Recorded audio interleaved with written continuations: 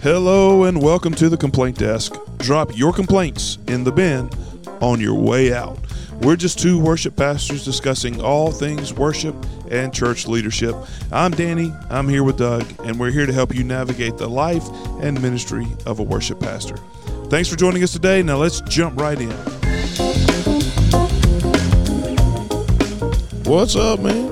What is going on? Let's get down over here to the music, man. we could not have picked better intro music. I love it. Yeah, I know. It's good jam. I'm glad you found that one for us, man. Well, thanks for joining me this morning, brother. I hope you're doing well. Things are good over here. I don't know how it is down there in sunny Florida, but we have officially reached the hot as blazes portion of North Carolina. Yeah, it was 90, 92, 94 degrees yesterday, and I looked at a friend of mine, and I was like, yeah, it's here now. Well, if you're listening to this and you hear a little bit of fan noise, it's because my fans are going because it's hot. But brother, it's good to see you today. I hope you've had a good week. I know that if you're like me, it's been awfully busy. Busy. Yep. So much going on. As I don't know how it is down there, but you know, here with the vaccination, some of the mask mandates are being lifted and all those kinds of things. People are almost acting like they're free. It's almost like they've just been set free. Well, try living in a beach community or beach area. Even, you know, that many more people are on vacation. They're coming to Florida. and we've sort of been, our governor kind of lifted the ban order a while back, and we've been sort of free, kind of feeling that for a while, but it's busy. Sometimes it takes me 40 minutes to get to work, and I only live about 15 minutes away. It's interesting because as we're seeing people now. Well, look, I'm seeing people I've never met because I started in the middle of all this transition. So I'm seeing people I've never met. I've seen people here recently that I've only met maybe even once or twice who just happen to have come by at some point, or I run into them at the grocery store or whatever. But people are they giving you that, hey, I've been going to church here for 25 years and I've never seen you before. Yeah, well, I'm sure some have, you know. Oh, yeah. But it's just interesting, man, because it's almost like they've been set free because they're just so excited to gather together to be able to come back to church. And it's funny because I'm having to relearn faces. Yeah, because everything that I've seen, they've been masked. So some people I've had to do a double take. I'm like, I think I know you, but I'm not sure. One of my acoustic guitar player is a female, and she tells me all the time, she's like, well, I got to wear makeup now. She came to church, she didn't have to wear makeup before. She goes, now I got to wear makeup. Yeah, or at least half makeup, right? Right. I did not have that. Did not have that freedom. I'm ugly. Somebody's got to do something with this ugly mug. You're less ugly when you wear the mask. Yeah, right? There you go. That's right. It actually helped me to wear the mask. Well, brother, so good to see you this morning. I'm going to get us kicked off here. I want to share a little bit from actually Psalm 145 this morning. I'm going to read this on Sunday. I'm going to read the whole chapter Sunday, but I'm actually not going to do that right now. This is the worship pastor's go-to passage. I was going to say, this is the worship passage, right? Mm-hmm. So starting in verse 1, it says, I will extol you, my God and King, and bless your name forever and ever. Every day I will bless you and praise your name forever and ever. Great is the Lord and greatly to be praised, and his greatness is unsearchable. One generation shall commend your works to another, and shall declare your mighty acts. On the glorious splendor of your majesty, and on your wondrous works I will meditate. They shall speak of the might of your awesome deeds, and I will declare your greatness. They shall pour forth the fame of your abundant goodness, and shall sing aloud of your righteousness. It just keeps going on. The Lord is gracious and merciful. Great passage. Mm-hmm. Awesome to just spend time, meditate on, break it down, think about all the different parts that are in there. But always a passage that you can use in your worship planning, in your corporate gatherings. You know, pull a section of it out, read 3 or 4 verses of it. It's great to add in there to use that, but just stopping and thinking about that. You know, Great is the Lord and greatly to be praised. His greatness is unsearchable. Mm. I mean, when you think about all the implications of that, I mean, we feel like in the age of Google and the age of the internet, I mean, we find whatever we want. Everything in our fingertips. Yep. Yeah, we've got every piece of information we could ever really want at our fingertips. Mm. But the scripture tells us his greatness is unsearchable. You know, just stop and think about that. You know, what does that mean? And as you come together to worship on Sunday, that's the God that you're worshiping. You're worshiping the God who cannot be completely known. And that, maybe that's not the best way to say it, but he is so great and so vast that you beyond our own reasoning. You can't comprehend it. Yeah, and I think real quick, I thought of the Job passage. Oh yeah, the Job passage, and he launches. Who are you, little man? Yeah, where were you when I measured the foundations of the earth and I put a hook in Leviathan's mouth and blah blah blah. Yeah, and it's not blah blah blah, but it you know, and Job's kind of sitting there in silence, and for somebody who probably had every reason in the world to complain, it would be Job at that point. But even God at that time says, you don't understand the vastness of what's going on and who exactly I am and who you're talking to. Yeah. That's cool. Goodness gracious. Who am I? Who am I to say anything? You know? That's good, man. Yep. So what you got for us today, man? 2 Timothy, chapter 2. You and I were chatting each other a little bit about some of this passage just yesterday, but the one part, and I'll read the little bit of the whole thing here, but starting in verse 1, it says, you therefore, my son, be strong in the grace that is in Christ Jesus. What you have heard from me in the presence of many witnesses, commit to faithful men who will be able to teach others also. Share in the sufferings, and it goes on and talks about kind of expanding that out. But kind of what I wanted to zero in on is my son, be strong in the grace that is in Christ Jesus. Mm. We all know that there's a difference between grace and mercy, and grace is something given to you that you don't deserve, and mercy is something that is withheld from you that you deserve. Mm-hmm. So we are shown mercy in the sense that we have been forgiven of our sins, and hell is now taken out of the picture, and that's mm-hmm. mercy, because we deserve that. Yeah. Grace is something that's given to us freely that we don't deserve. And that's the part, interestingly enough, that Paul says here, be strong in the things that God has given you that you don't deserve. Mm. And then there's a lot of things tied with that. There's an essential hope that is tied with that. And you see as you read the passage, even if you go on down to 11, 12, and 13, just how valuable that is, and that constant hope.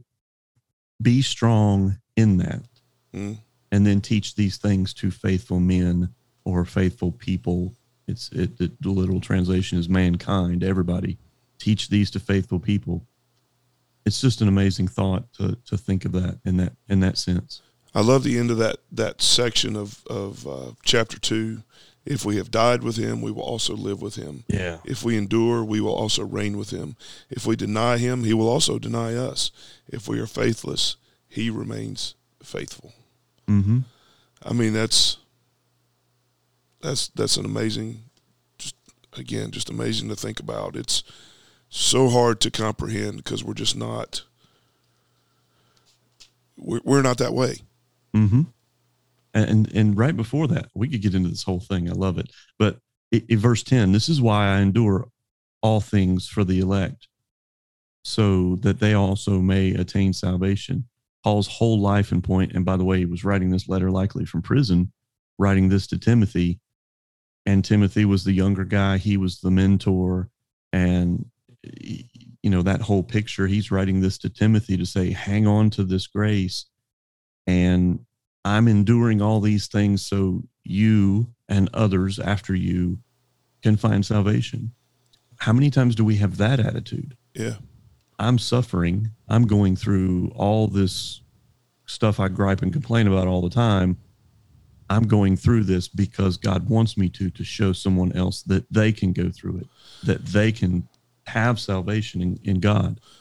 Well, that kind of bounces right back to this Psalm 145 passage where he says, it all bounces back, man. Yeah, that's true. That's true. But where's it? One generation shall commend your works to another. Yep. Shall declare your mighty acts on the glorious splendor of your majesty and on your wondrous works. So that's pretty cool. Paul saying, I do this so that you'll know. And then we're reminded that, that's what we have. Mm-hmm. What do we have? We have a story. We have a story that we can tell. We have, if you read through the entirety of the Bible, it all ties together, right? It's all a common thread, and we have it because it's been passed down to us. We know that God created Adam and Eve. We know that God sent the flood. We know that He saved Noah. We know that He chose Abraham and would make his generations greater than the number of stars. We know that through Moses that they would be led out of Egypt. That's a huge one all through Scripture. We know that through King David, that great things will be done, that the kingdom would be established through King Solomon. So we have that story, and I think it's neat that you brought that out, though, that Paul says, I do these things, I preach these things, I suffer these things, I endure these things, so that you will know, so that you can go and tell. Yeah, there's a bit of dramaticness to it. So if we tell the story, in likely the way it happened, Paul may have been penning this looking at his jail cell, maybe looking at his pending death, knowing that if you want to be like rubber meets the road, this is not going to end well. I'm going to die. Right. I'm going to die for this. And you and I don't want to put you in it. I would be scared, of that and afraid of that. And how's that going to come out? I don't want to die. My family and this and that and the other. He just looked at it and said, I'm suffering this for you. Yeah. Think about Timothy reading that. What's the impact on Timothy? Wow. I'm not, Timothy at this point's like, younger. Wow, you're doing this for me. And, wow. Yeah. So flee youthful passions, right? Yeah. Flee youthful passions. Pursue righteousness, faith, love, peace. Man, that's a good word. Yeah. It looks like our stream disconnected. So for those who are coming back with us on that, I hope you got some of that if it buffered. So. If not, you can check out the recording later. Yeah, we've got our podcast going soon. But I had to make sure I was recording there. It kind of freaked me out. That really is a good word, and ultimately, that kind of this seems to happen every week, but. We didn't do that to get into our topic, but that kind of does get us into our topic. Our topic today is, spiritual growth in the worship leader, in the pastor. And really, this is not just those of us that are employed by the church. This is everybody. So no matter if you're a volunteer, if you just come to church on Sundays, whatever. This really does speak to you. Mm-hmm. Speaks to me, speaks to all of us. So what we want to talk about, the goal of spiritual growth. How do we do that? How do we get in that process? Because I will tell you, one of the things that I've seen throughout my years of ministry is I've met various people, as I've worked with various people. I'm not talking pastors. I'm talking, from student pastors to other worship guys to pastors to whoever. Mm-hmm. I've worked with a number of people who this is a struggle, right? Because we tend to be, and you can attest to this right now, we tend to be so busy. We tend to be so tied up doing the business of the church. Okay, let's just put it that way. Whether it's, having to deal with broken air conditioners or the latest crisis from somebody on your worship team, to, somebody being diagnosed with cancer, sitting at a hospital, whatever it is. We are very busy because we're entrusted this flock, and the flock keeps us busy. And so the first thing that tends to go out the window is what? It's our spiritual growth. health. Yeah. It's our, and we're taught, and we know this. It's the most important thing for each. And again, you said not just for pastors. We're specifically talking as two pastors talking about this. This is for every single person that claims the name of Christ. That's right. That's right. We're called to holiness. Yeah. When I was saved, and many years ago, when I was saved, I was told, this is some bad discipleship here, but I was told, just read your Bible, Yeah. And the first Bible I was handed was a big, thick King James Bible. 1611, baby. That still had the U's and V's backwards, Oh, yeah. because of the old way of writing and how they did that. And I was just told, just read your Bible, which, reading your Bible is part of spiritual growth. We'll get into that, but it's not just that, Well, this is something that is perpetually a struggle, not just for pastors, not just for the person. It's all of us, right? We all struggle with this because you walk in the door, and before I can get in the door down the hallway here, and before I get in through my office door, I can talk to, 5, 10 people. You just don't ever know. You will talk to 5 or 10 people, yes. Yeah. And that's a good thing. That's a good thing. Right. Right. But because of that, we tend to jump right into whatever the day's got for us. Whether it was, we had a preschool graduation yesterday. Honestly, that's when I first walked in the door, that was what I was dealing with when I first walked in the door. Yeah. So, those things, they just have a way of, they're good things, but they'll pull you away. And they will take your attention from the things that you have to do. I hear a lot of times people say, I don't have time. I don't have the time to do this. I don't have time to do that, whether it's read the Bible, pray, or whatever. Now, what's the truth behind that? You and I both know, and so does everybody listening or watching. You have time for what you intend. Yeah. What you value and what you have time for. You will make time for that. That's one of those things where, look, okay, maybe you don't have time. Get up 30 minutes earlier. Mm-hmm. Oh, now you're meddling. Well, now you're meddling. Cancel your Facebook account. Honestly, look, there are things that you can do if this is an important thing to you, and it should be. It should be. But if this is an important thing to you, you have to make time to do it. And that's not just, I'm not just talking about reading the Bible. I'm not just talking about praying. I'm talking about the whole thing, the whole spiritual health aspect of the Christian life, and in particular today, of the worship leader or the pastor or whatever. You have to make time. And I'll go ahead and say this right off the bat. Your preparation for Sunday is not enough.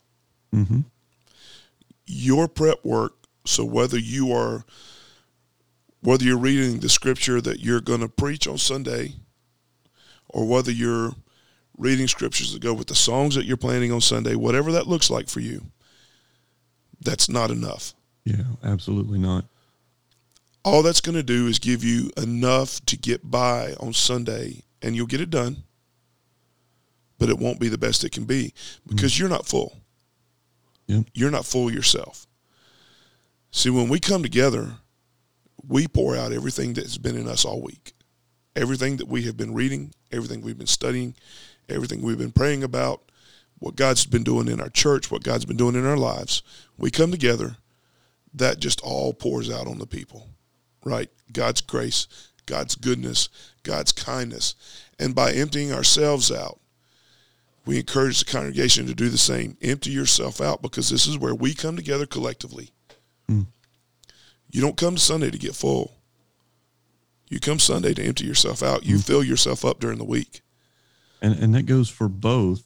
I think we didn't intend on talking about this, but one of the things about we're talking about being a good, in a sense, a good pastor, good worship leader, how you should do it as a good church attender, as a good church, unifier.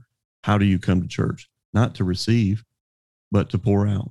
in the same sense, because it's all, and I heard it recently put, I was talking with our pastor, it's a vertical kind of aspect, a vertical view, a vertical motion.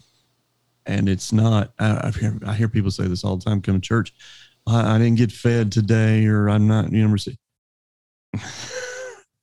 should be getting fed all week, and I know what people are saying when they're saying that, but it really is a pouring out. I like that. I like that analogy and picture. Well, I mean, let's just be very frank about this, though. If people are coming and saying that they didn't get much out of it,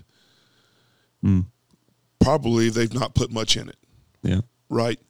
Because I would say even the weakest That's sermon. Hard words, brother. Even the weakest sermon, the most messed up music. Yeah. In the middle of all that, the most stumbled through readings, in the midst of all of that, if your focus is on God, gimme, on holiness, if your focus is on those things, it doesn't matter. No, please don't. This is not an excuse, but it doesn't matter how poorly I sing. Mm-hmm. It doesn't matter how poorly the pastor preaches.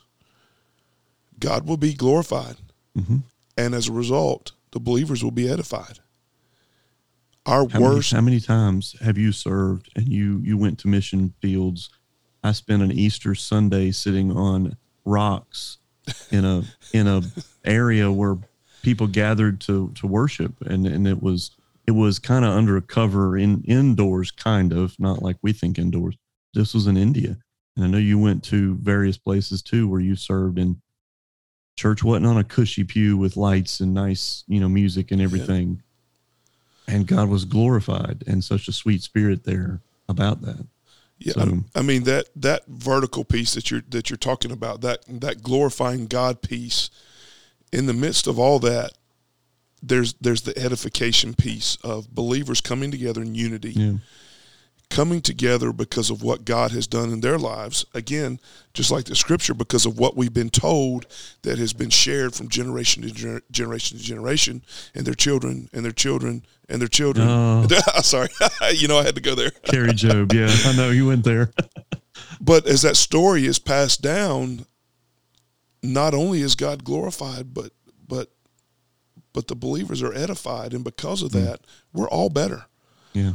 So that's the interesting thing to me, is the sweetest times of worship are when the people have been spending time with God.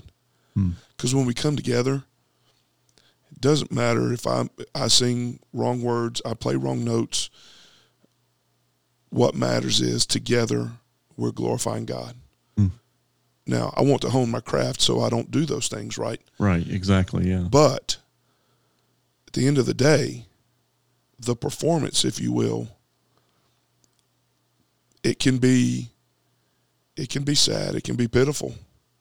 But if we're together, if we've put in the work during the week, we've prayed, we've read our Bibles, we've been in fellowship, we've done these things, worship is amazing. Mm-hmm.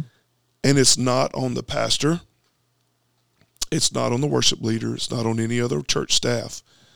If you feel like you didn't get something out of it, I promise you it's not because I haven't put in the work. What are you putting into it? And that goes for all of us. And so, just kind of bring that full circle, I say then, the work that you do to prepare for Sunday doesn't count. It doesn't count. You've got to put more time in than that. As a pastor, you're going to be as a personally leader, invested. Yes. Personally invested. Yeah. Yes. As a pastor, as a leader, you have to put your own time in outside of your work prep, if you will. If I'm doing air. Yeah, you're doing air quotes on a podcast. Air bunnies. Well, for the people that are watching the video. We're doing air quotes right now. Yes.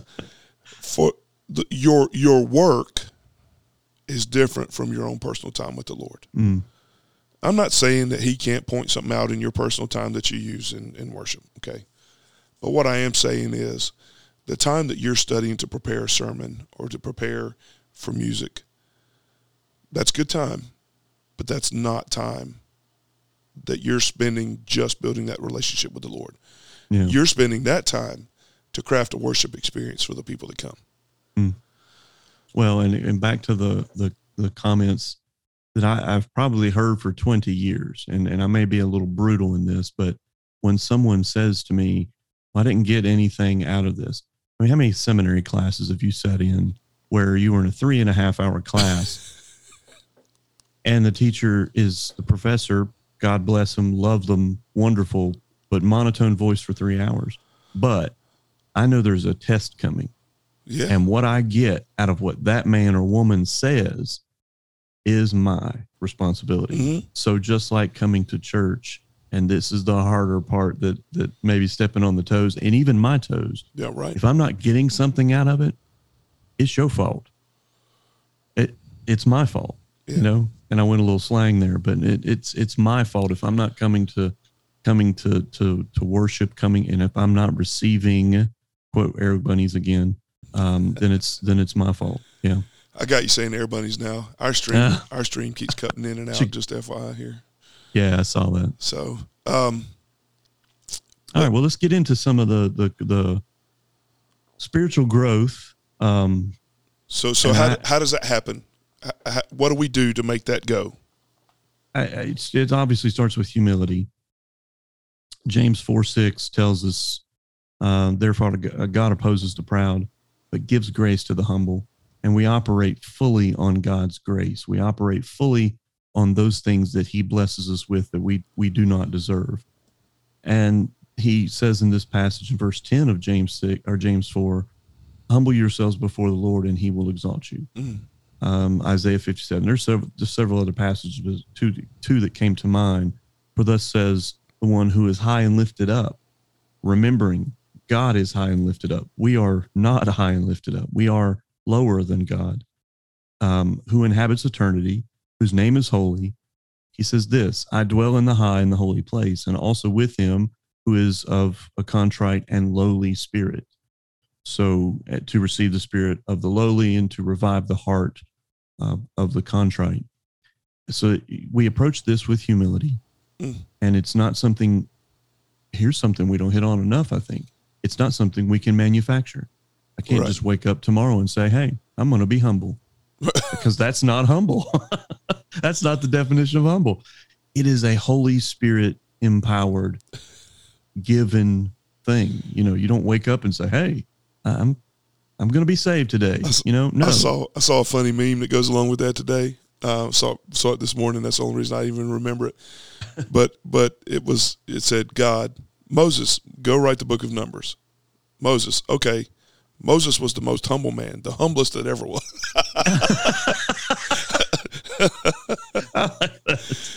I got a kick out of that this morning. Moses knew how to write it.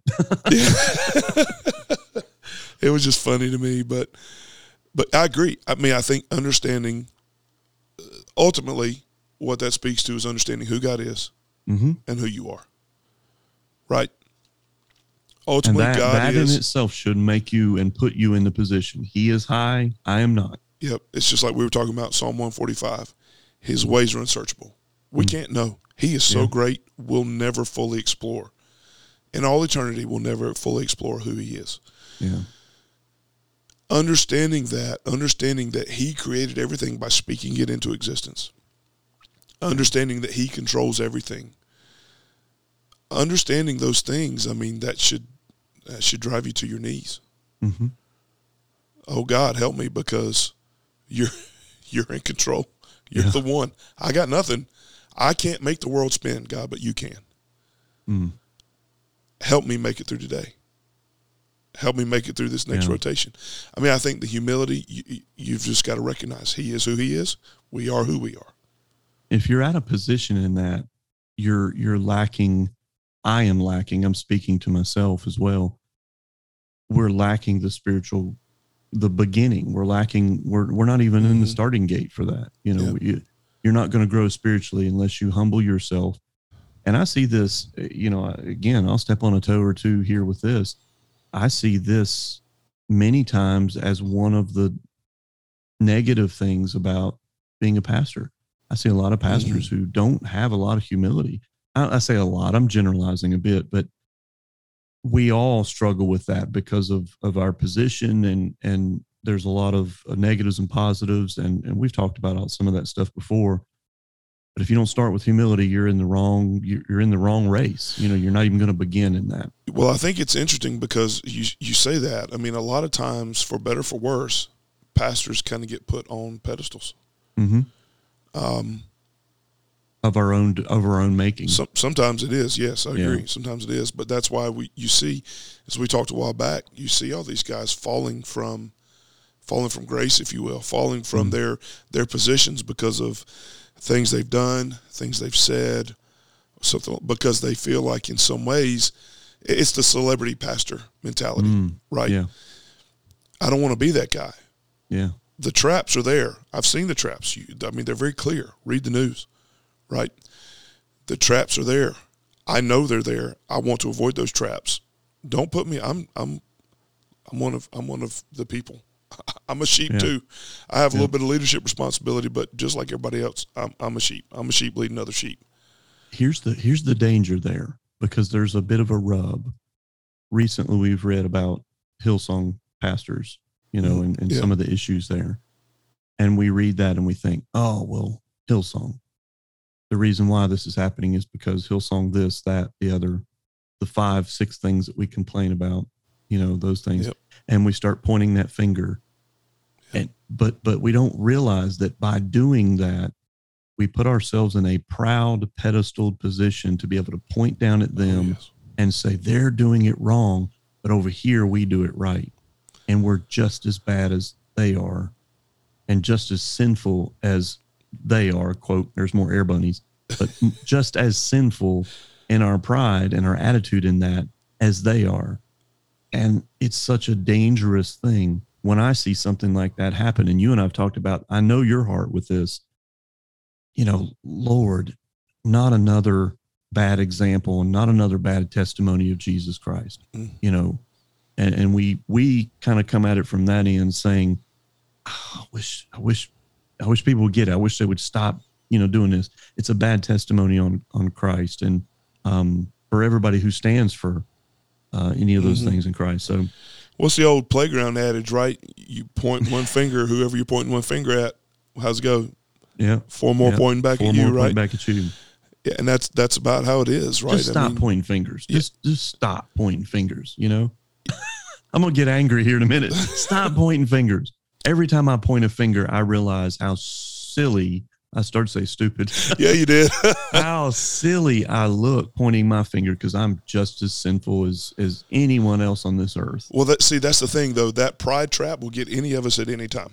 Yeah, yeah. Right. I mean, it takes one comment for us to be puffed up. Oh, look at me. Look what I did. Look at that church across town. Why?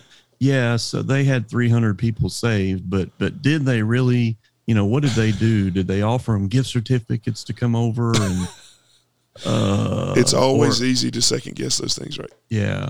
So there's the beginning. Let's jump into some of the things about growing. The goal of spiritual growth is to have a Christ-like character, period. Right. Grow in holiness. Becoming more like Christ.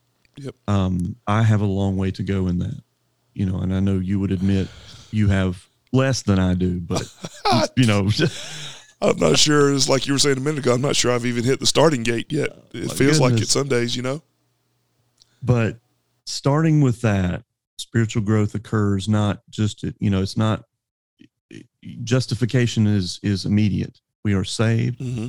That's immediate. Mm-hmm. Sanctification and this process is progressive. And a lot of times people don't understand that. Growing as a Christian, hopefully, prayerfully, you are more mature as a Christian in your spiritual growth now than you were 10 years ago. But then yesterday. Even in yesterday. So it's a gradual thing. One of the things to start out of the gate, I had written down, was making spiritual growth a commitment and a priority. Right. Decisions to grow spiritually are willful decisions, and to follow through with your commitments. And I used to tell my high school kids, I taught Bible for a number of years and other things, but I taught Bible in Christian school for a number of years. One of the things I used to tell them all the time is And I kind of would tell it in this way. I was like, you signed up for this. You were saved. You received Christ as your Savior. You signed up for this. And for any adult, it's the same way. You committed your life to Christ. Yep. It doesn't just stop there. Yep. You know, it's a commitment. Follow through with your commitment to serve Him. Well, not only that, but you're not going to fall into holiness. Oh, gosh, you're not going to stumble into it. It's not something that you sit back and it happens to you, right? Yeah. Like, okay, here I am. I'm a sponge. Yeah. Dump your holiness on me. Okay, no, I'm not saying that doesn't happen some, right? This is the air I breathe. Stop. Sorry, I had to go there. I can't laugh, man. I don't have enough voice. Stop it. Oh, goodness. You had to put me on load management here like the NBA. Yeah. Just so I can get through all this. But you're just not going to soak that up. It's not just going to happen to you. You've got to chase it. Yep. And some days it's going to be like, yes, God, I'm all in. Let's go. It's easy. Some days, look, it's like working out. I didn't get up this morning to work out. We had a long rehearsal last night. I'm tired. Yeah. I didn't sleep well.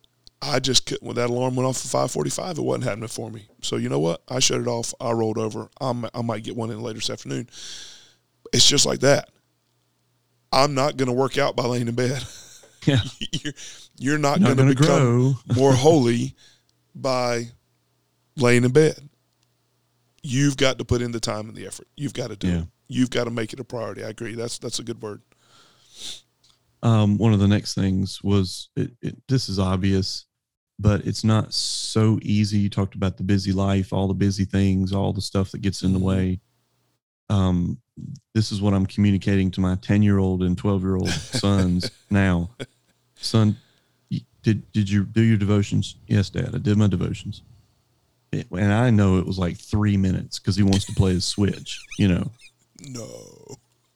Spend time with God. And not just go in there and read real quick. If you think in the day's time of what you do in a day, how much media, social media, news, information that you soak in, compare that to that of you, how much you soak in of God's word and spending quality time with Him, it doesn't even pale in comparison. No wonder I struggle with the things I struggle with because I don't spend enough time with God. That's right. You know? Or comparatively, not enough time with God, because you can never spend enough time with God. Right. And this is why Jesus, many times, and we're giving the ultimate example, this is why Jesus would, something would happen and be tragic, and everybody's freaking out and whatever's going on, and He says, well, let's go over here and pray. Yeah. And you're like, whoa. This is not time to pray, Jesus. This is time to act. Time to do something. No, let's go over here and pray. And He spends time by Himself and prays, and spends time with His disciples and prays. Spending time with God is vital and is important. Well, ultimately, Christianity is a relationship, right? Right. It's, the world calls it a religion. And sure, okay, I'm fine with that. But ultimately, the religion is the relationship. Yeah. It's the relationship that you develop with your Savior, with Jesus. You look at what He's done. You're right. 24 hours a day is not enough time. Yeah. If you really boil it down to what's most important in this world, 24 hours a day is not enough time. Yeah. So the 5 minutes that you spend, the 10 minutes that you spend, if you're really spiritual, 30 minutes, right? It's not enough. It's never enough. It's never going to be enough. But you've got to do something. You've got to spend that time. Look, we've been married. We just celebrated 20 years. Woo! She's put up with me for 20 years and hadn't killed me. Let's put it that way. Jill is a wonderful woman. She is. She is. But you don't build a relationship over that time frame by passing each other in the bathroom. You know. And sometimes that's how it happens if you're married and you have a busy life. Yeah. But yeah, I get what you're saying. Yeah, I'm not saying those things, but you spend time with them. You say, I love you. You're with them. You do things for them. You're just with them. You find out what their interests are, and you want to please them, and you want to live a life with them, connected with them. Yes, because by your wedding vows, you want to spend eternity with them, right? Right. And you don't do that by sleeping in the same bed. Mm-hmm. You got to do a lot more than that. You got to spend the time. You got to put the effort in. You celebrate anniversaries. You celebrate Valentine's Days. You do those kinds of things. Or you're if you're not married, your parental relationship. Mm-hmm. I mean, you don't develop a relationship with your parents just by being there. You build those relationships. Same in leadership. You don't build relationships with your people by just being on stage on Sunday. You're with your people. You spend time with your people. You visit them in the hospital. You visit them on their front porch, whatever you need to do. Take them for a cup of coffee. But that's how you build a relationship. Same with this, right? Yeah. And listen, it's hard today because and do a broad scope of things that we consume today. I read recently that YouTube is doing what's called YouTube Shorts, and it's a reaction based on some of the more popular things in our society today, like TikTok. And it used to be back in the day, it was Vines, these little small short clips of videos, and you and I send them to each other as memes sometimes, and everybody. But our attention span has drastically shrunk down to a very small level, and we can consume things, and we want a 20-second bite of life, and then we try to approach God like that, and it doesn't work. You can't just take 20 seconds of God and then live off the blessing of that for your week or your day or whatever. Yep. Right. That's right. Let's move on. What you got next? Yeah, man. So spending time with God, and I think that includes studying God's word. Okay. Spending time in his word, spending time with God, spending quality time with God. Time in prayer. Obviously time in prayer. Yeah. And I think these are nothing that we're given like we have some secret information that nobody knows.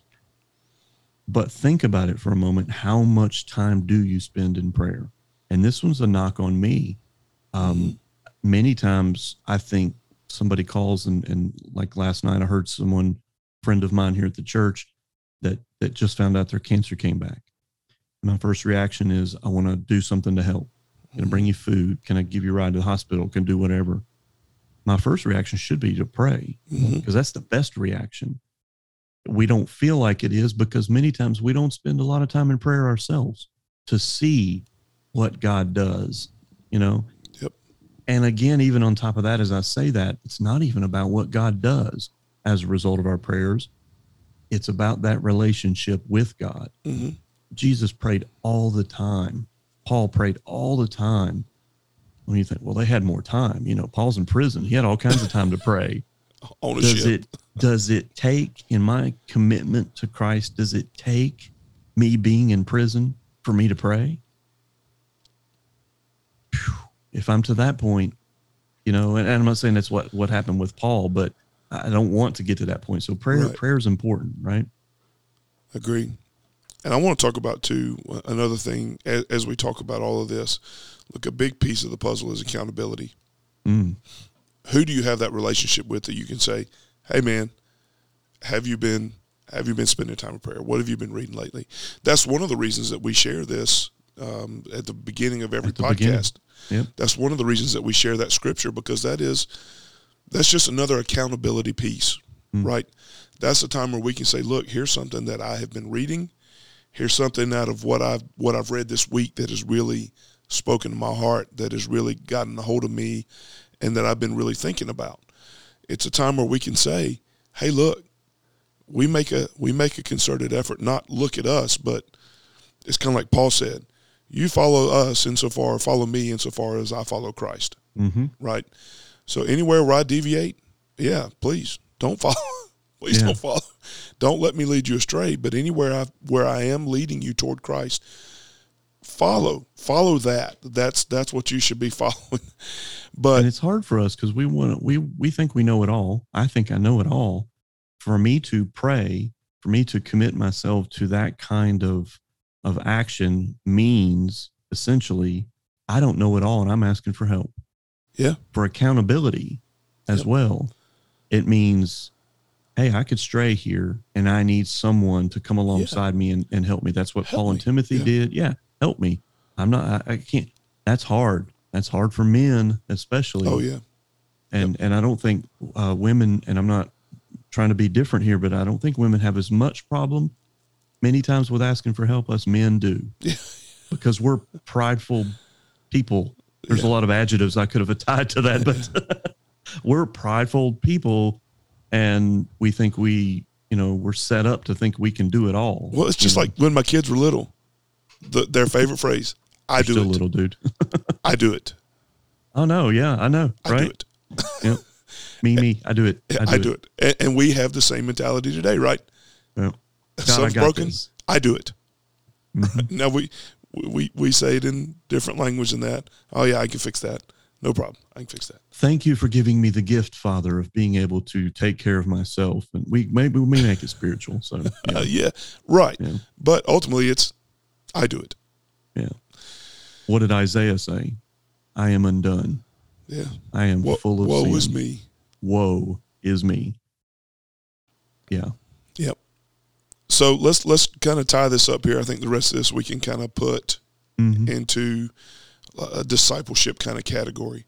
I mean, this is where you're spending time with other people, whether you are doing life, where you're doing life together with other people, whether it's studying God's word together, whether it's eating a meal together, whether it's working in the community together, whether it's singing in the choir together, playing music, whatever it is.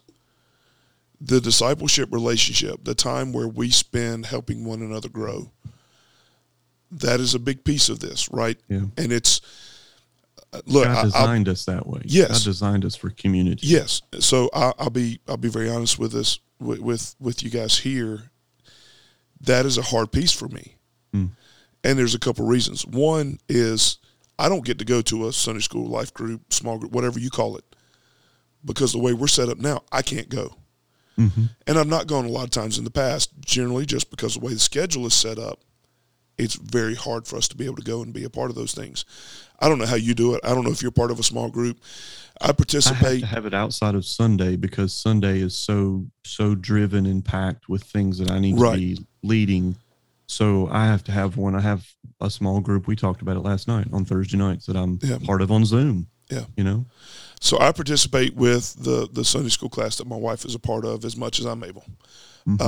I do that with them. But I confess, I mean, that is a problem spot for me because it's hard to do. Timing just makes it really, really hard to do the way the Sunday schedules are set up for pastors, right? So, but do what it takes because you need to have that. You need to have that time. It's just like a lot of times, as we talked earlier, pastors fall into the trap of, well, yeah, I read God's word today, but what do they read? What they're preaching Sunday. Yep. It's the same thing, right? Same kind of idea is we've got to put ourselves in a position where we can be a part of that. Yeah. It's important. I love the meme that's out. There's a little meme. We laugh at this where whoever it is, the person's like, oh no, people. I feel like that a lot of times. It's just sometimes you deal with things on that level and you just don't want to deal with people sometimes. The pandemic has been a blessing for some people in that light because they don't have to be around people. And inherently, I think it's a lot of us. I think in many ways, our hearts will drive us the opposite way of what God wants us to do. God designed us for a community. He designed us to be together. He designed us for accountability, all those things. Yep.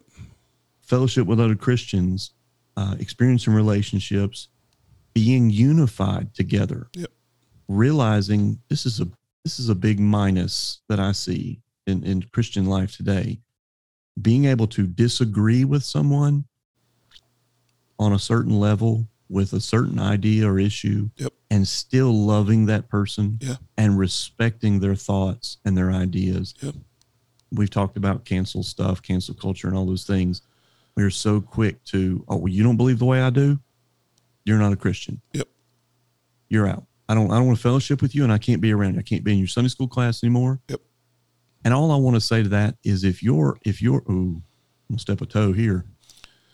I'm thinking ahead of myself. If you are so tied up in what you think and your ideas and your affiliations that it drives you away from God's church, universal church, drives you away from other Christians, there's something wrong with that. You got to rethink that. Yep. You need to rethink that. Not in every case. I know I'm making a generalization, but if something's driving me away from God's people, I've got to ask myself, which is more important? Yeah. Let's put this in the priority tier. God's church is more important than anything. Yeah. Than anything. Yep. And that's what he died for. Right? So I've come to that. And the reason why I say that so boldly is because I don't know how to speak English. It's so important we make up new words. Yeah, we make up new words. It's just I feel that in my spirit because that's the way I've been for a lot of my life. I'm an extrovert, but a lot of times because I'm a pastor and I'm out front a lot, I want to kind of get to the behind. I don't want to be around people sometimes. Yeah. I have to push myself into that. Yeah, see, I'm the opposite. I'm naturally an introvert. The ministry has forced me out of that a little bit. And it's okay to be an introvert, though. Yeah. We say it like it's a bad thing in leadership, but it's not. It's not a bad thing in leadership. As long as you know how to work within those constraints, right? Exactly. Yeah. So I've seen people that are too extrovert that need to be more of an introvert. Just stop talking, right? Yeah, just stop acting like you know everything and you know everybody. Just be a normal human being, you know? Sometimes being a normal human being is the hardest. Yes, it is. Being transparent in front of others is the hard thing for us. Well, I think ultimately, if you boil all that down, though, particularly here in America, everything has become so individualistic that it makes it hard for us to be in community because in a lot of ways we've bought into that. We've made our faith that way. Mm-hmm. You know, where you go back and you read guys like Francis Schaeffer or Dietrich Bonhoeffer, community was everything. Yep. Right. But we as Americans especially are so individualistic. And we pride ourselves on that we completely lose community. To the point, and listen, what you're saying right there, to the point that we will sacrifice community for what I want, or what I think, or what I believe. Yeah. Because I have freedom and I have rights and I have this and I have that. Well, let me go down that trail for just a second. I was bought off the slave block. I have no rights. Yeah. I have no freedom. My freedom belongs to Christ. And when I hear people say, well, I have this and I have that, I don't agree with what the pastor said this morning. I'm leaving the church and I'm canceling my membership. Okay. You just bought into cancel culture right there. And your rights come over that of everyone else's. I tell you, living that way is difficult. I tell you what's interesting. What's really interesting to me is I've been in a lot of other countries where you have multiple generations of a family living in one house. Yeah.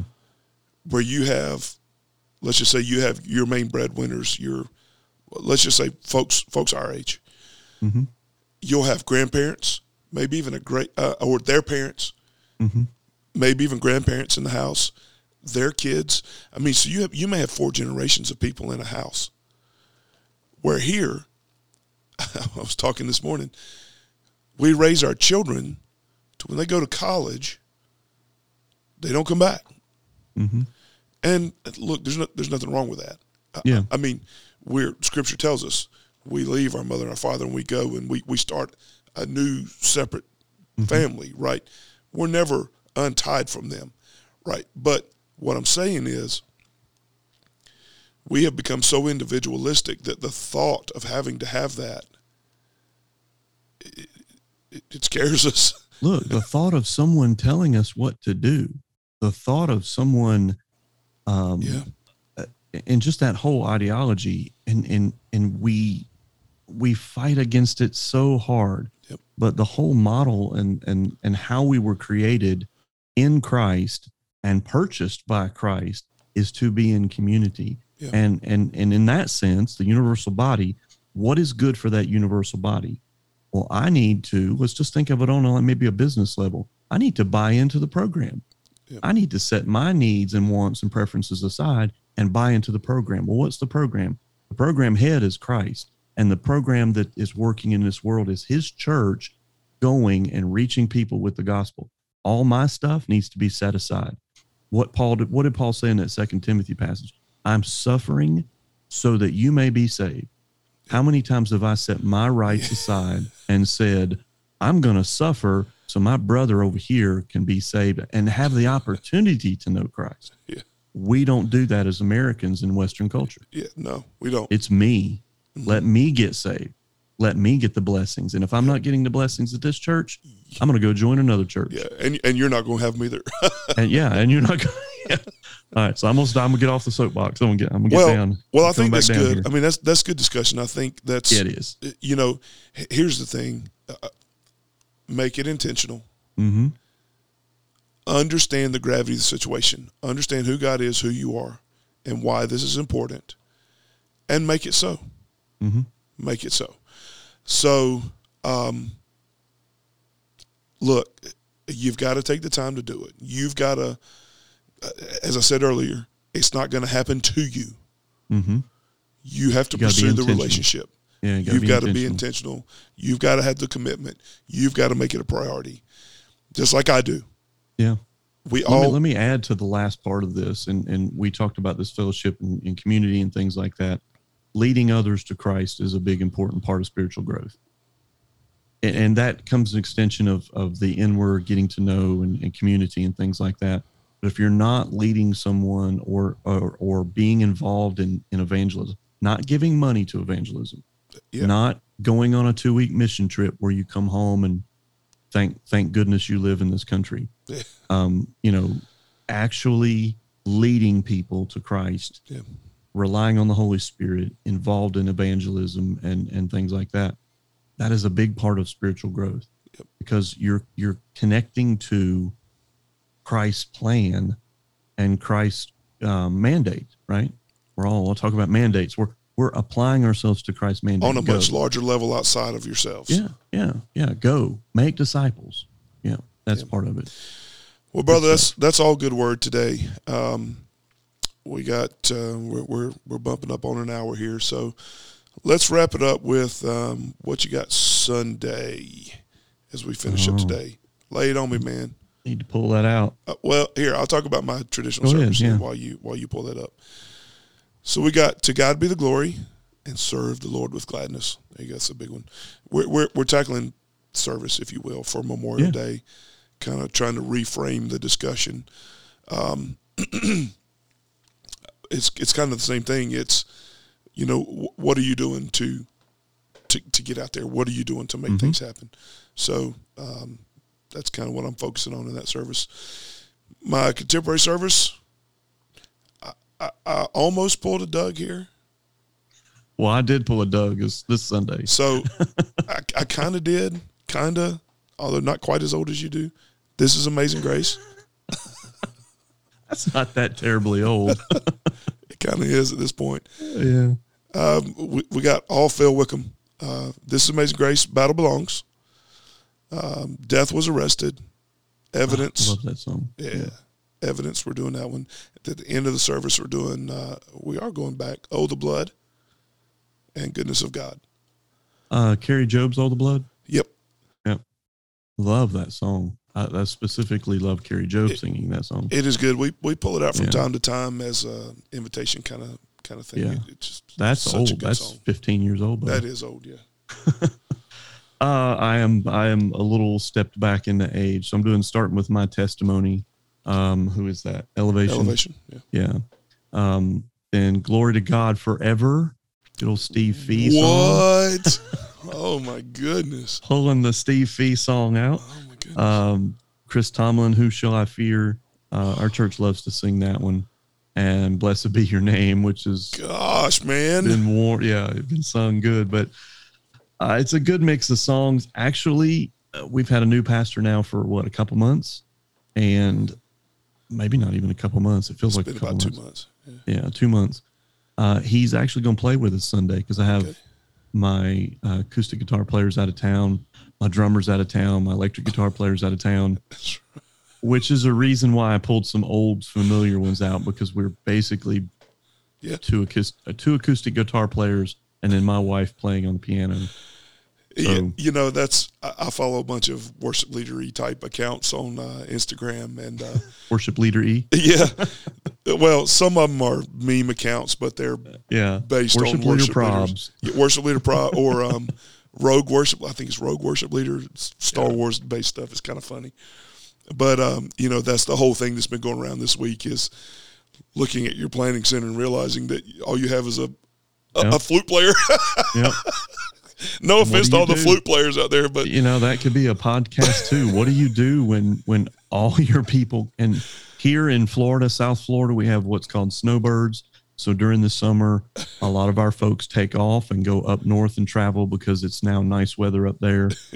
Up north, they come to you, by the way. I have a lot of people in North Carolina. Yeah.